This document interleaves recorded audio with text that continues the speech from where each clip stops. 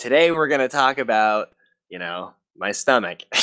that's it. We're gonna take some blood. That's all we're gonna do. I might poop in a cup. Who knows? I am getting to be to that age where they want to look at my poop more. Or not. Or man. Or not.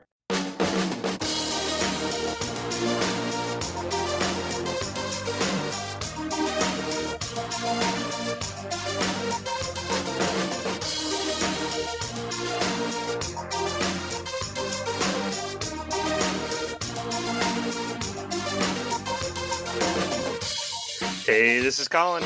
And this is Chris. And like light firing through the cable in Colorado, this is Shiny Podcast, following the light and throwing a little shade on the newest and brightest in today's gaming and technology.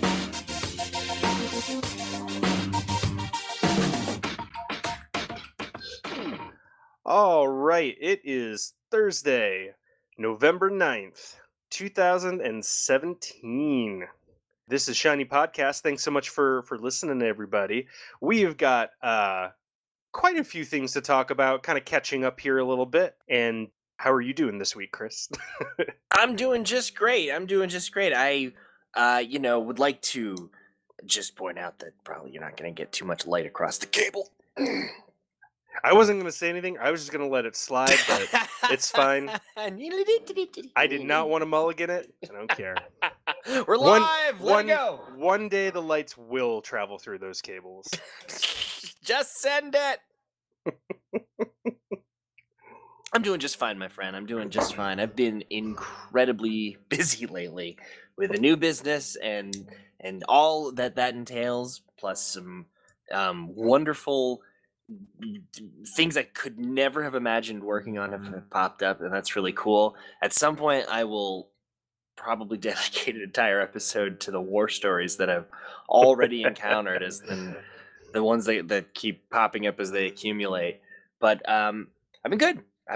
It's good to be here. It's good to be talking about technology. There's been a lot going on. I've been watching from the sidelines, with my phone, or as the headlines come down the pipe, just chomping at the bit to talk with you about some of this stuff. Right on. Well, let's get to it then. Top of the order here. So we talked last time a little bit about microtransactions and loot crates and all of that stuff, kind of perpetrated by some of these larger companies like EA, and one of the other companies that does it is Ubisoft or Ubisoft, however it's pronounced. But one of the other things that they are, among other gaming companies, do is kind of the DRM, making kind of digital rights locked down to a platform, as opposed to you actually owning the rights to that game, right? Even though you bought it. After you've spent the money.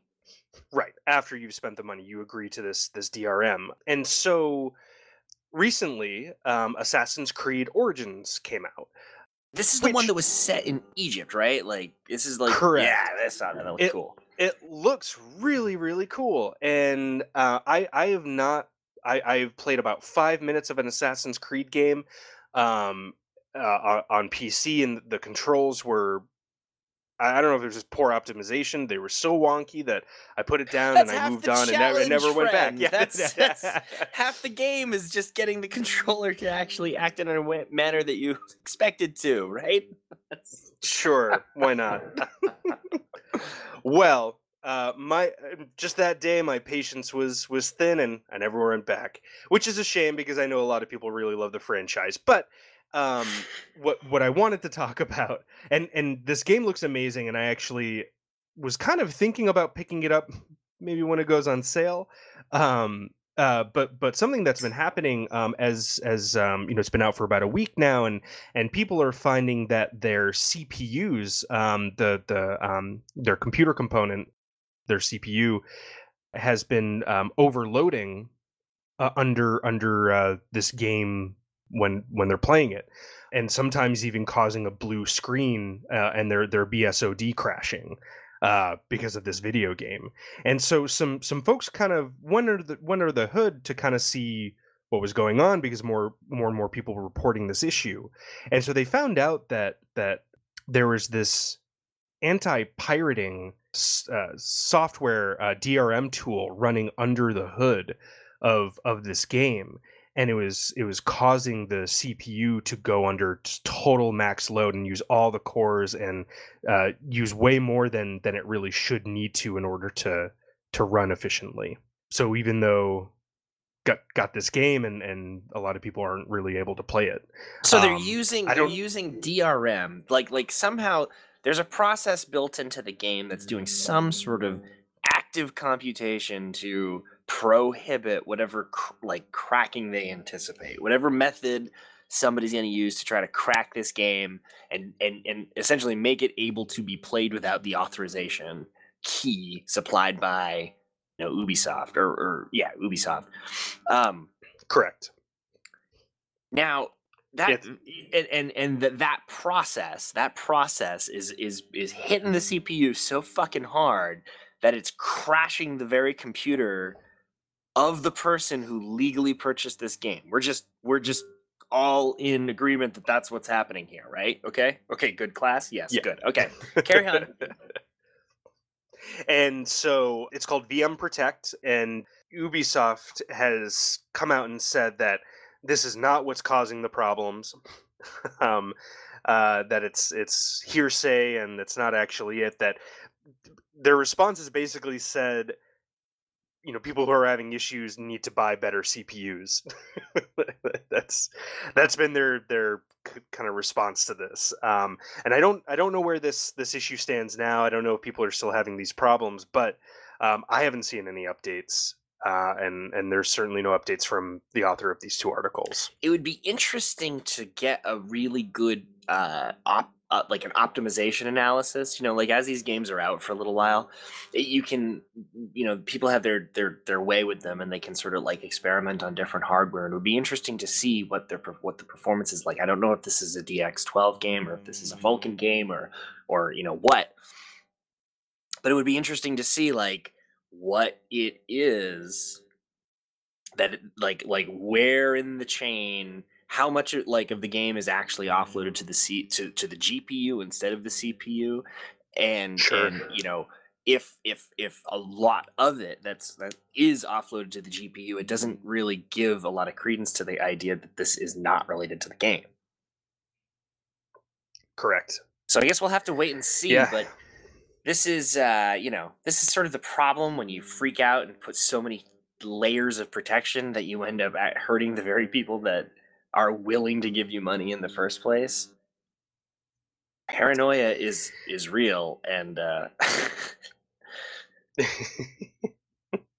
it wasn't it a few episodes ago we were talking about that study that came out where actually in terms of video games, pirating actually has shown to increase legitimate sales of copies of the games. That's right. That's right. Amazingly, being able to try a game that you want to play will inform your purchasing decision. Unfortunately, it also means that if you make a shitty game, everyone's going to know about it. So, right. How dare we have an incentive to make anything but, how dare we give them an incentive not to make a shitty game? Well, I mean, it's kind of part of another kind of broader issue here is releasing and selling millions of pre-orders of a game that's somewhat broken when it's released and not entirely finished. I mean, beyond the monetization of microtransactions and selling the game in piecemeal, which is another issue. A fundamentally broken program to begin with. Correct, and then either waiting for a patch or you're just SOL. It's kind of a broader issue here, but it's too bad that they're the company's response is get a better computer. Yeah, And disappointing because I've really enjoyed some of their other This games is a and their very other interesting franchises, and part. it So makes you're me aware not of Denuvo, especially want to the continue to support them. DRM that just about every game uses to lock it to the platform. This VM Protect is an interesting beast. Yep. It, as it sounds, it uses virtualization technology to execute the code of the game inside of a VM, inside of a virtual machine, with a non-standard architecture.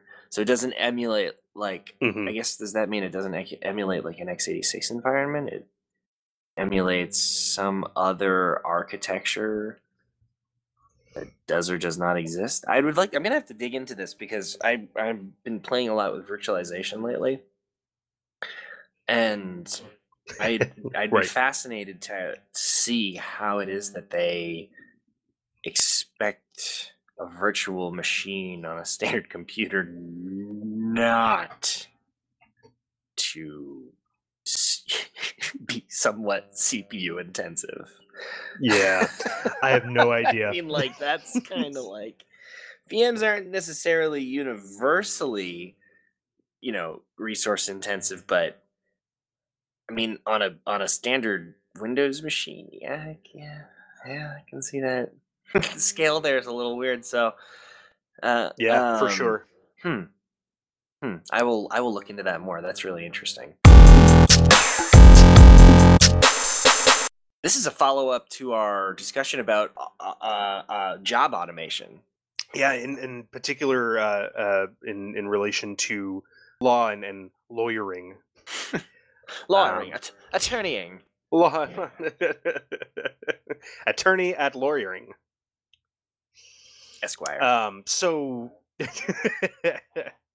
so yeah, we had talked a couple episodes ago about jobs that we think might really benefit from some automation, and law was one of them that came up, and it just so happens that's exactly what's happening. Some of those kind of document heavy, meticulous kind of, when a law firm is in discovery and they're looking through hundreds of thousands of documents, they used to have to go through it by hand and put sticky notes on Right. it, and that was it. You would just go through boxes of papers, but all of that is being kind of, sorry, brain fart, is Automated all away. being automated away. Yeah.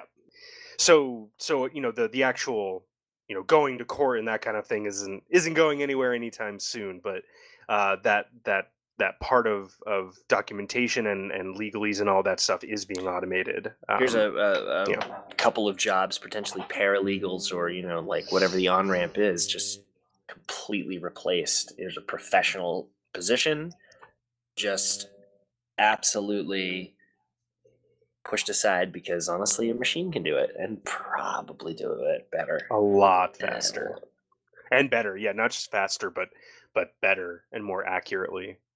uh-oh. Yeah, and one thing that I didn't realize, was that there are, in addition to this, there's actually a huge drop in people even applying for law school, There was a which massive spike um, for a lot of years. yeah, yeah, which I thought, I've been under the impression that there was a glut of lawyers, but I guess that's not the case anymore. I know it was at one point, but it's not Yeah, so when we were anymore. sort of school age, it seemed like that was the case, but it's turned around.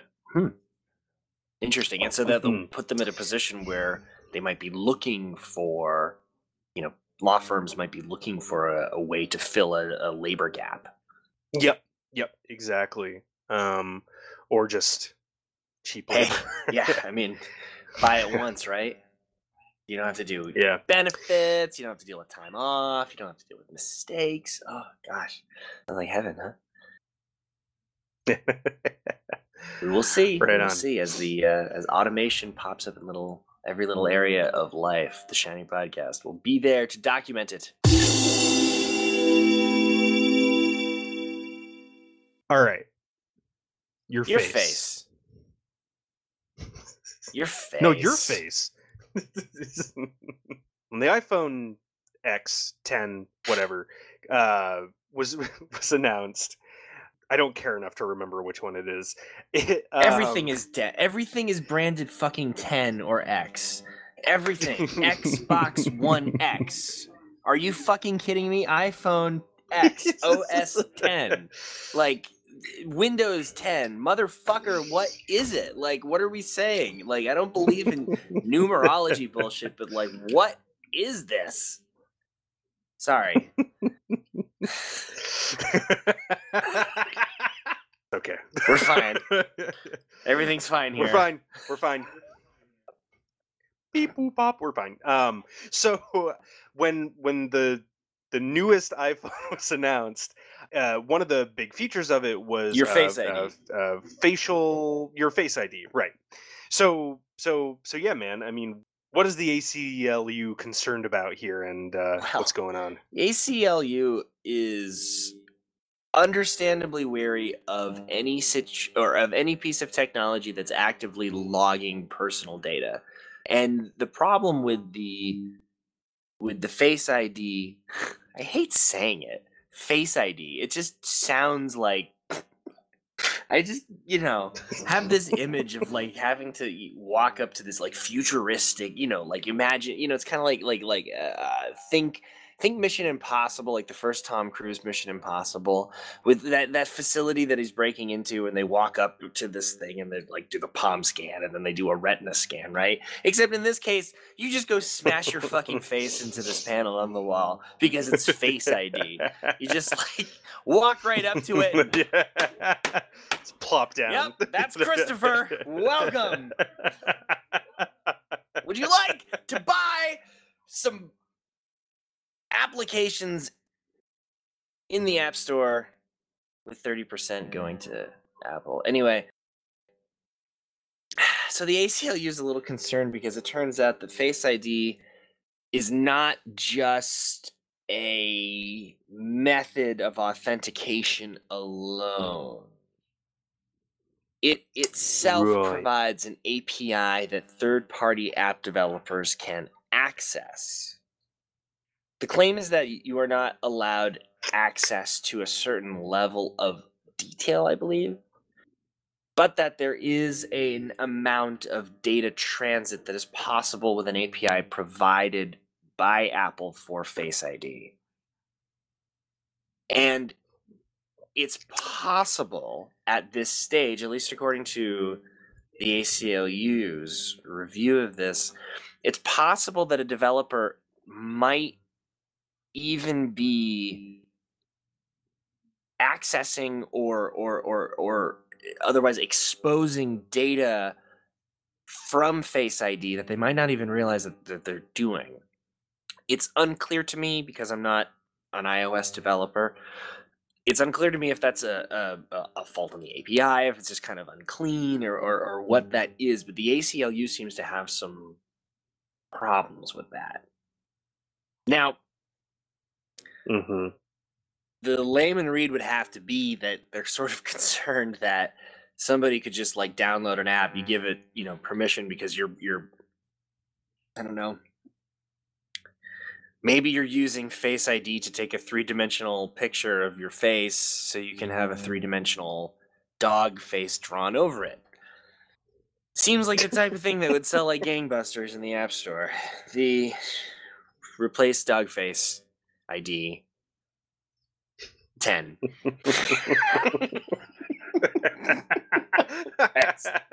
No, it's X10X. Excuse me. X10X. And maybe they are, they might have access to some fairly sensitive attributes about yourself, and the ACLU is uncomfortable with that being the standard going forward. It's worth noting how often in the press, since we're talking about the iPhone X10X, how the press is very interested in the success or failure of this phone. And it seems to be because Apple has quite a lot riding on the trend of them selling hundreds of millions of devices per launch on it. It's less interested by how many units they actually sell and more interested in how fascinated with the fact that they are perceived as needing to by the press. It's an odd feedback loop, but isn't it Man, though? that's fucking weird. It's true though. Like it's like we're very concerned about whether Apple's success rides on their supply. I don't know, man. They're like their ability to deliver this unending trend. It's a little deep for me. There's always this component there's always this component of this meta story in Apple coverage, and that's kind of gross. No, it really is. Stay tuned for the commemorative 10th episode where we explore all things iPhone 10, iOS 10, OS 10. You can do that one on your own. That's not gonna happen. Oh man.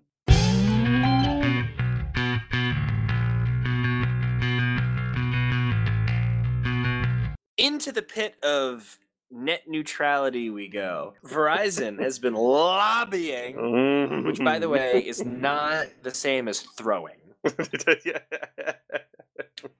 But boy, don't lobbyists make me want to throw things.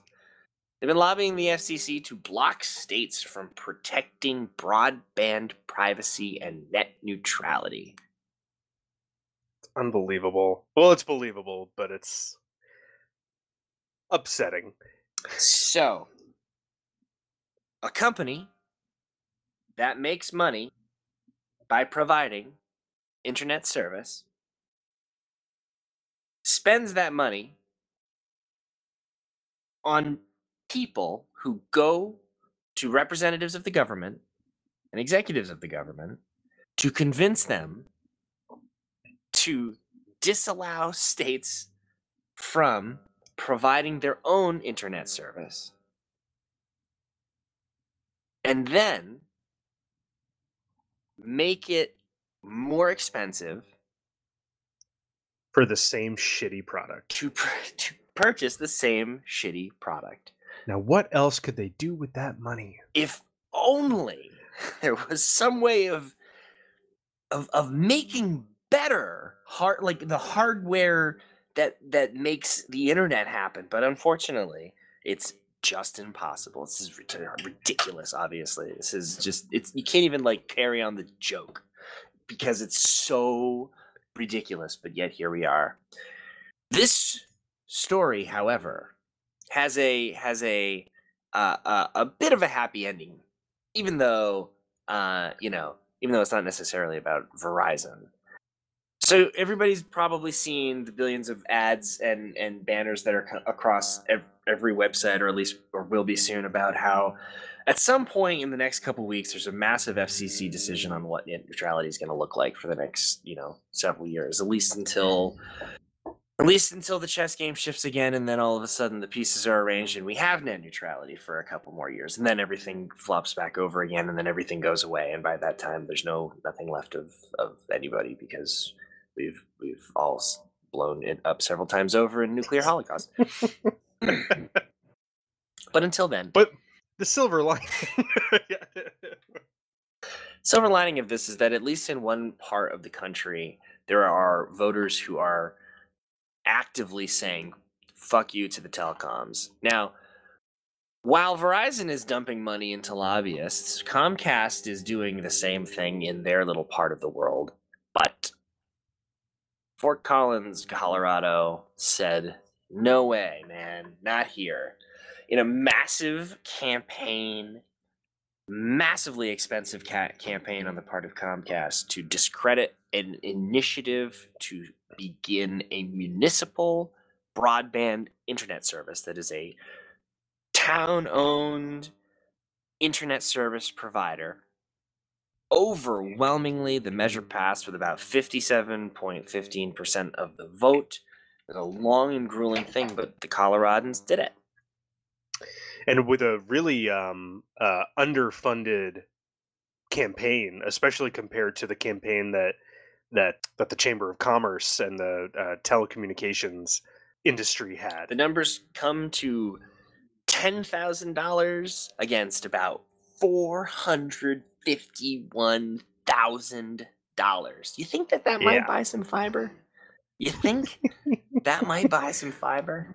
Hey man, you got any more of that fiber? Just think about if they're willing to just piss away $500,000 on one town's initiative, think about how much bread they must get. I mean, just think about that. $500,000 just fucking thrown away by this company for this one town. One town. Yep. Unbelievable. But they did it. but They did it. They passed it, and that is great news. Well done, Fort Collins, Colorado. And I will be very interested to see how the rollout of a municipal broadband service provider will go. The big news today, the big news in tech today, is coming from Casa del Intel. I can't speak Spanish. I tried. My last name is Goulet. It's in the blood. I'm sorry. Anyway, it would be Casa del Intel. That's what of course. Naturally. Yeah, obviously. Claro que sí. Intel made a bombshell announcement today when they said that they will be getting into the business of selling discrete graphics cards. Damn. They've tried this and failed before. Couple times, right? Yeah. But this time they have done something that is being seen as a pretty big and bold move.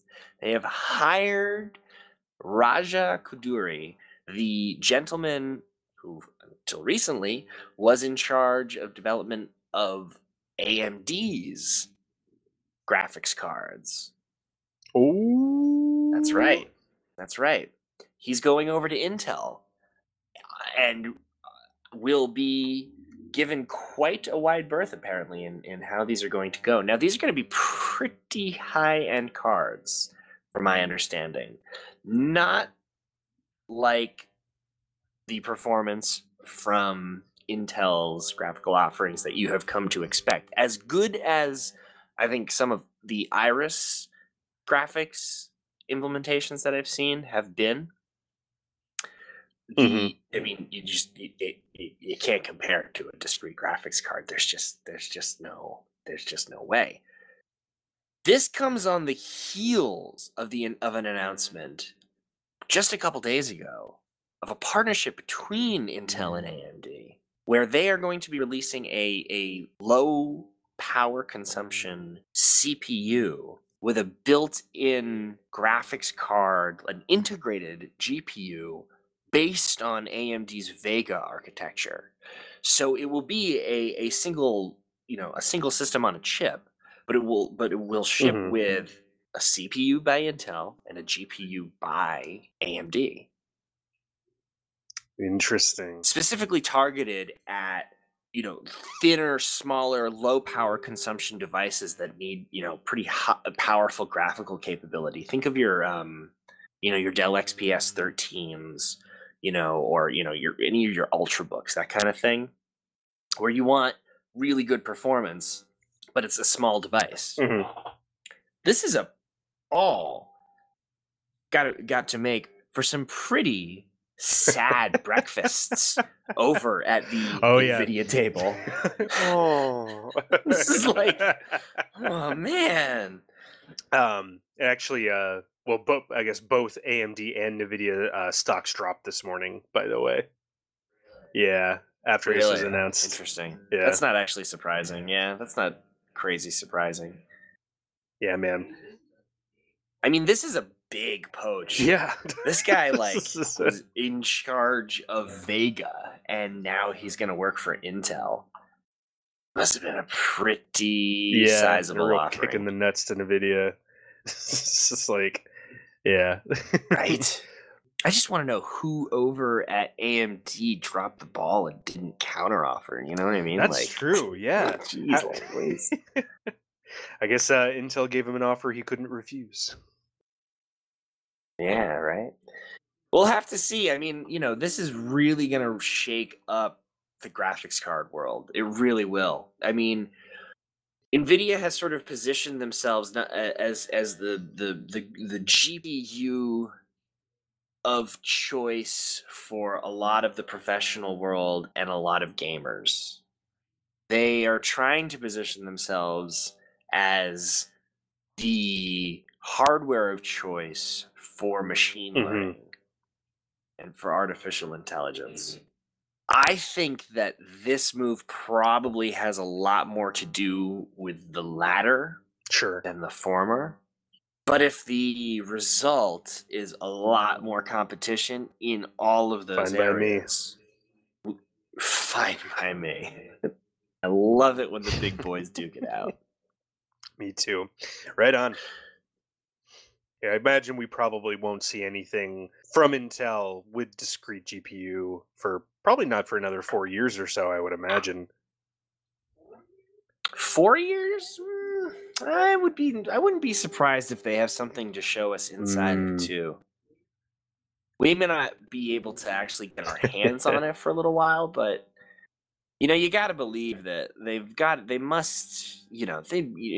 makes a lot of stuff. They're not like their ramp up process. That's true. Their lead time's probably a lot shorter. Sure, yeah. It's not like it's like an essential phone or something. Yeah. Or an iPhone.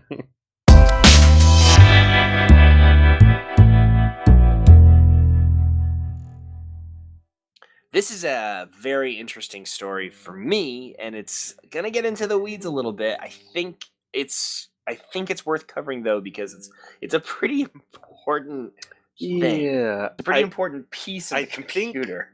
I'm pretty sure I understood what they were talking about here, but I'm gonna let you take this one. Sure. So we all know what the UEFI is, right?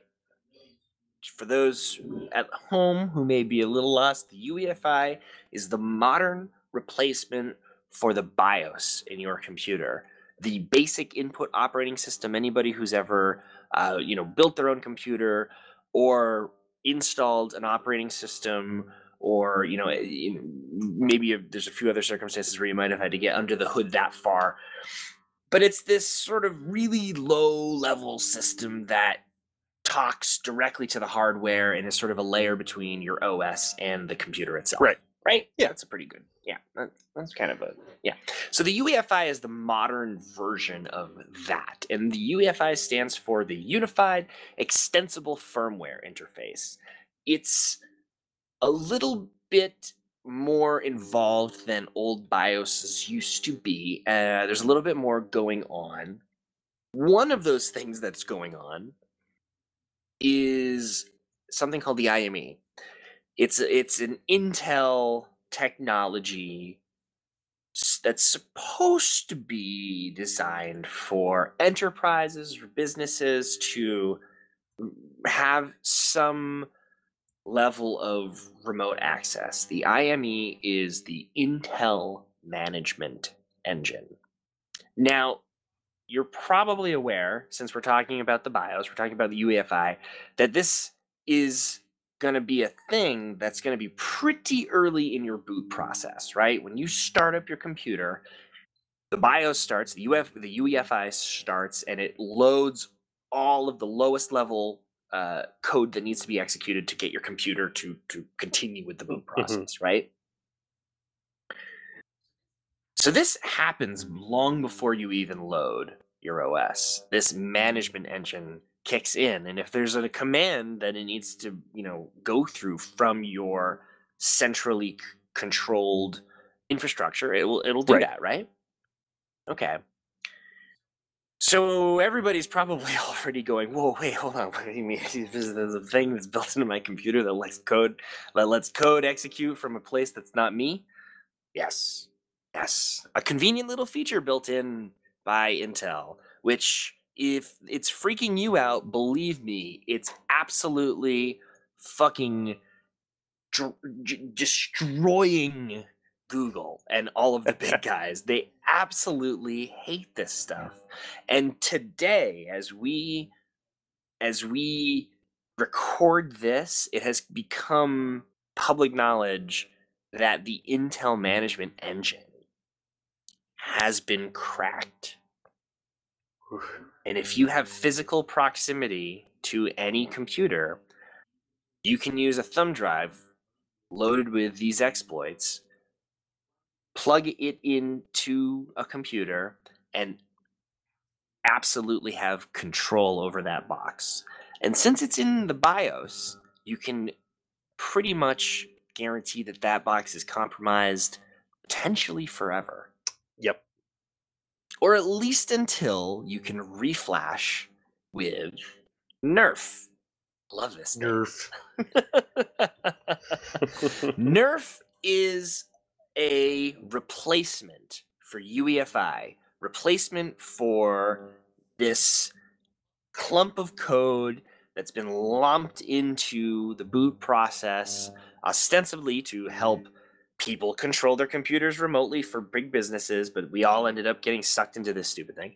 It's a replacement for that entire component. It stands for the non-extensible reduced firmware. And it's an incredibly simple little footprint that does nothing but boot the damn machine and let you tweak a couple settings. That's it. Perfect. And guess what? Turns out it's not just Google that's leading this. It's Google and a bunch of other people in the business that are kind of concerned about this problem. Apparently, they're seeing boot times on hardware that are using this instead of UEFI, like up to 8 times faster. Ooh. Just imagine being able to overnight just do one little thing, and all of a sudden your computer boots 8 times faster. Yeah, I'm down. I'm down with that. And it's all because there's just no more of this complicated mess that Intel has been stuffing into your computer for years now. It's classic Linux, man. You know. It's true. Actually, it's true. You. I didn't even mention that point, but this NERF or Nerf is actually a tiny little Linux that's gonna take the place of UEFI. And the devil in me is really likes the idea of like every Windows user in the land getting a replacement UEFI with a that's little actually Linux a kernel. tiny little Linux. Yeah, it's just that would definitely make me happy. That would definitely make me happy. But Linux in this case is really like it's sort of an implementation detail. It's almost like an afterthought. Yeah, It's sort of the ubiquity of it. It's like, oh yeah, of course we're gonna use Linux for this. But the effort to just replace this is, I think it's really, given how much of a splash Intel has made this week with all of their headlines and what they're doing and all of these moves that they're making. It's really interesting to see this very key piece, this very low level technology of Intel's being met with such a resistance that now players like Google are seeing fit to just completely dumping it and replacing it. Mm-hmm. I wonder what that sort of spells for the future. But believe you me, if I can get my hands on Nerf, I would totally Nerf my laptop. Absolutely, I'd Nerf the shit out of that.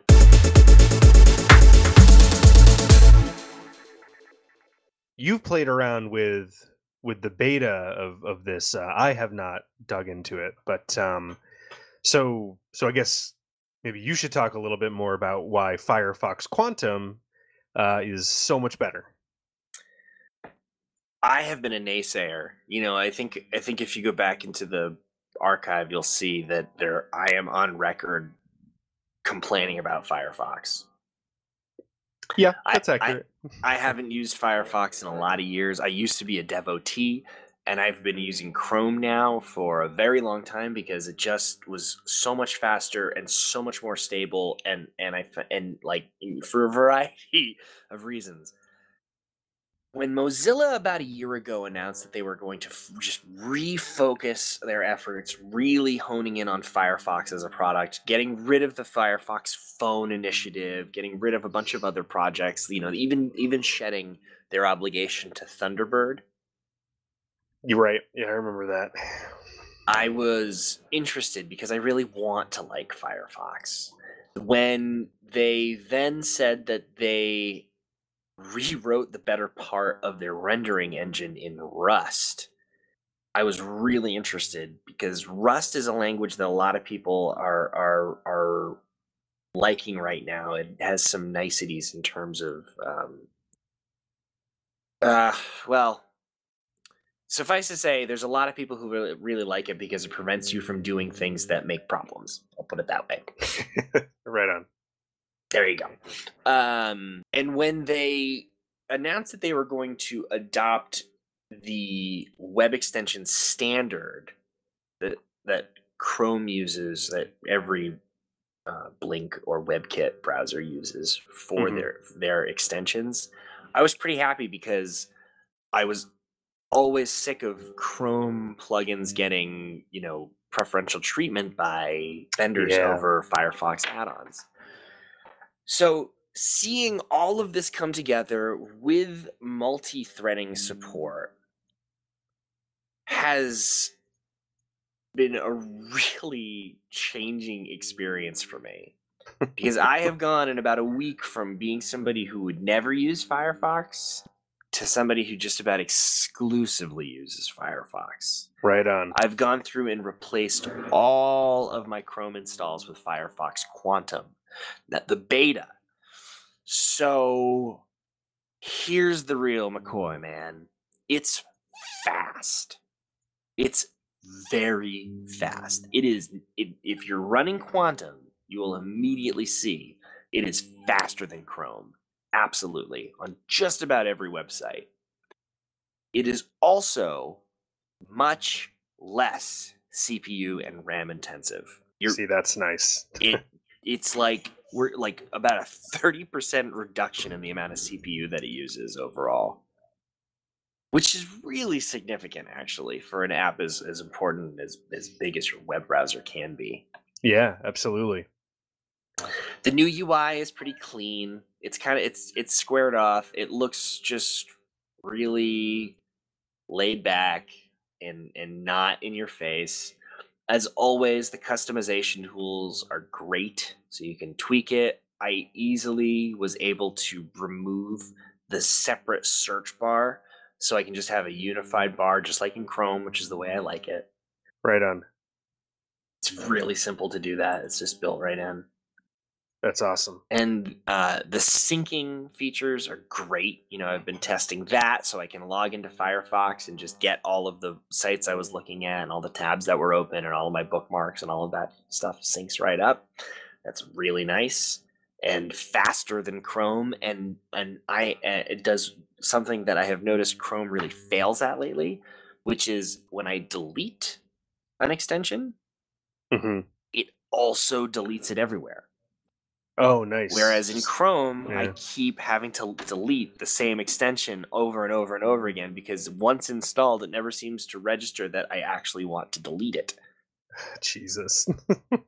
Anyway, um, and most of all, Firefox is completely open source. So the fact that you're getting that I'm getting a browser that is faster actually saves me time, makes my computer run better, and is completely open source. We know for a fact isn't snooping, is not invading your privacy or sending off your metadata to God knows where and to be processed into God knows what algorithm, is really compelling. I mean, that's what I've wanted this entire time. It's like I don't know where the hell where the hell Mozilla has been. This is the Firefox I wanted, and unless something drastically changes, I don't see me getting back on the Chrome train anytime soon. Oh, there's another cool feature that I really like. You can have different logins to the same site in different tabs. Oh, right So on. you can have in 2 different tabs, 2 different Gmail inboxes loaded without having Oh, to, cool. without having to, log in and log out and log in and log out. Oh, awesome. How cool is that? That is very cool. That's That's great, a really neat feature. There's and man. and I'm just seeing like it seems like, I love when I get a piece of software and I start using it, and as time goes on, I find little details and niceties that are just like, oh, I like that. That's cool. That's I've been having so many of those little surprises using the beta of Firefox, beta of 57, I think it is, that I just went all in. I just went all in, replaced everything. Awesome. That's great, man. Yeah, I really need to get on that. I think it officially releases on the 14th, but it is in beta, so if you want to try it out, you definitely should. I can't recommend it enough. And I think it's important, as we talk about net neutrality and open web and how important that is, as we're all stumbling around the internet using a proprietary browser. kind of feels a little like it feels a little hollow. Not not using an open source browser and claiming that you want open standards on the web. That being said, for me, for years, I had to make the choice to use Chrome because I just didn't feel like Firefox was up to the task anymore. Yeah, no, I feel you, man. I mean, when Chrome came along, it was just so much better. But now it has become the bloated beast, and Firefox is lean and mean again. I've been using Firefox for a little while. I've always really enjoyed it. Yeah, I'm actually sorry. I'm quiet because I actually downloaded the beta, messing around with it. So, Oh, are you? Did you download it um, as we were talking? yeah, I did. It looks really cool. This is great. See, there's a visual redesign. Like they just sort of modernized the UI a little bit. Yeah, no, and I like that it was very easy to combine like the top bar into one big one instead of kind of the URL bar and then a search bar because I do the same thing. I prefer to have it all as one. I think I pointed this out last time. The I noticed that they added if you need to take lots of screenshots, which sometimes I do at work, it makes it really easy and you can really fine tune your screenshot selection. It basically allows you to click, drag, and, drag a window over the area that you want to do a screenshot, and that's it. And it's automatically like copied and easy to upload the image. It's all very That is fine very tuned. cool. Yeah. Very cool. Yeah, Firefox, man. I'm Yeah. really glad to say that I'm liking it so much. Right on. Right on. And our last story here, the holidays are Like it upon or us. not. Like it or not. And as more time goes on, you're likely to buy something that may be snooping on you just a little bit. So Mozilla has put together, speaking of Firefox, Mozilla has put together a holiday buyer's guide so that you can make more informed decisions on the toys and technology and everything that you buy that may not have your privacy in Remember mind. the horror story earlier this year of the teddy bear through which you could transmit voice messages from an app on your phone. So they give Oh my God. grandson or granddaughter this bear, give grandma app on phone, she records the message and it's played through the bear. Unfortunately, all of those messages ended up being recorded on on this company's servers somewhere in the middle of nowhere, unencrypted, fully exposed. All of these No one's gonna take advantage of this. This hilarious exploit. Oh God! So this happens. And Mozilla's gone through all of these devices and gadgets and put together a rating of how secure your privacy would be with these devices. It's a pretty comprehensive list, actually. They break it down by like toys and dolls, video game consoles, home control hubs like the Alexa or the Google Home, just all sorts of gadgets and gizmos. It's cool stuff. I'm looking at. Let's see here. Right off the top, the Dyson Pure Hot and Cool Link. Priced $399 to $619 for when your air isn't quite good enough. There's this air purifier heater cooler from Dyson. It's not just air purification, it's intelligent air purification, according to the maker. That means it comes with an app that lets you monitor your air quality and react accordingly. This has no camera and no microphone, but it does track location. It requires you to make an account. It does not have privacy controls. You can delete your data by contacting the company, and the company who makes it does not share data with a third party. This is an awesome breakdown of this really kind of a stupid air purifier device that I would never have access to if I were to try to put this together on my own. This is great. They go over tile. I love that. Let's look at dolls. I bet that's interesting. No. Edwin the Duck. Of course, a rubber ducky with a connected app that tracks your location and does not have privacy controls. Oh, God. Oh, my God. Oh, my God. Oh, my God. Oh, my God. Here we go. The Hello Barbie. The Hello Barbie. It has a microphone. Oh, hello, Barbie. It has a microphone built into the Hello Barbie. It does have some privacy controls, but the app requires you to make an account. And let's see. Oh, I love this part. What could happen if something goes wrong? This is Mozilla conjecting what could happen if your microphone-enabled recording device Barbie would go wrong. Well, it could record and say weird and creepy things to your kids. That is, I suppose, awful. What it can do. So, guys, I really encourage you to look through this, if only to be astounded by all of the suddenly quote-unquote smart devices that there are. And think about all of your unpatched routers and Wi-Fi access points as you browse this list. Merry Christmas. God, what a nightmare. We are living in the fucking worst timeline, I swear to you. Here we go. Oh, the new Fitbit. No, this is the old Fitbit. The Fitbit Surge. Actually, I'm really interested in this. Can it track you? Yes, it can. It has a camera. Doesn't have privacy controls. What could happen if something went wrong? It could let others know where you are and how terrible you are at exercising. This is amazing.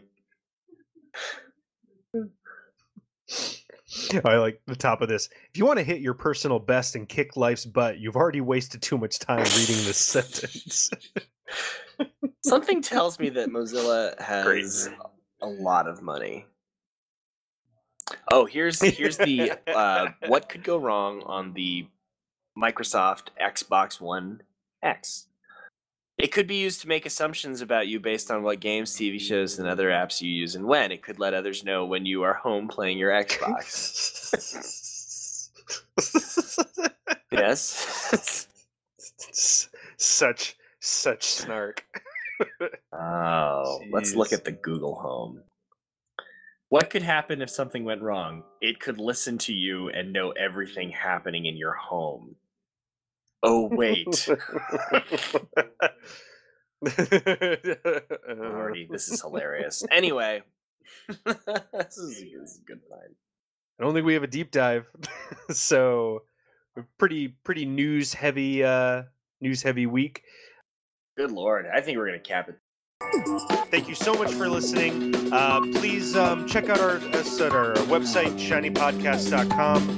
You can download Shiny Podcasts and all your favorite podcasting applications. You want to say hi, make a suggestion, or send us a hot tip on tech news, visit shinypodcast.com/contact. And just fill out the form or just email us at hello@shinypodcast.com.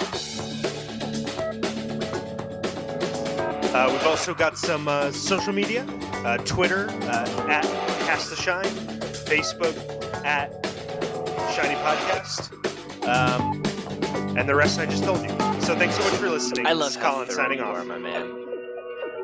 This is Christopher, forever snarky.